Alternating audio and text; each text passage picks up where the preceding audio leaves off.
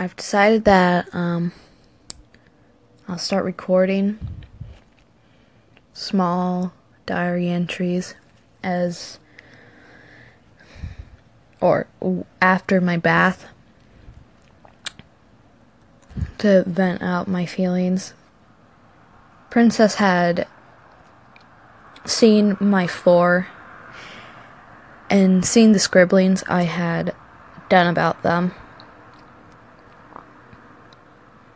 in which they were drawings of her tied up against her will and ideologies of her locked in my closet. The notes are, "Pretty girl, you smell so good, choke so bad, your eyes pop out. Chris, please stop loving me, it's hurting me. You like it? I care.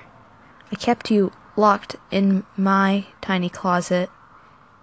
Made you drink so much water you were forced to piss yourself." I was assuming that she would call the police.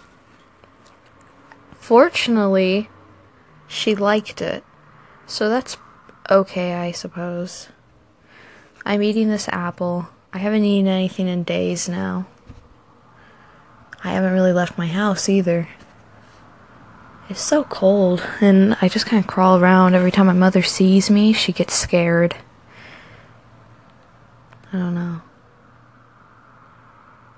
My body is disgusting.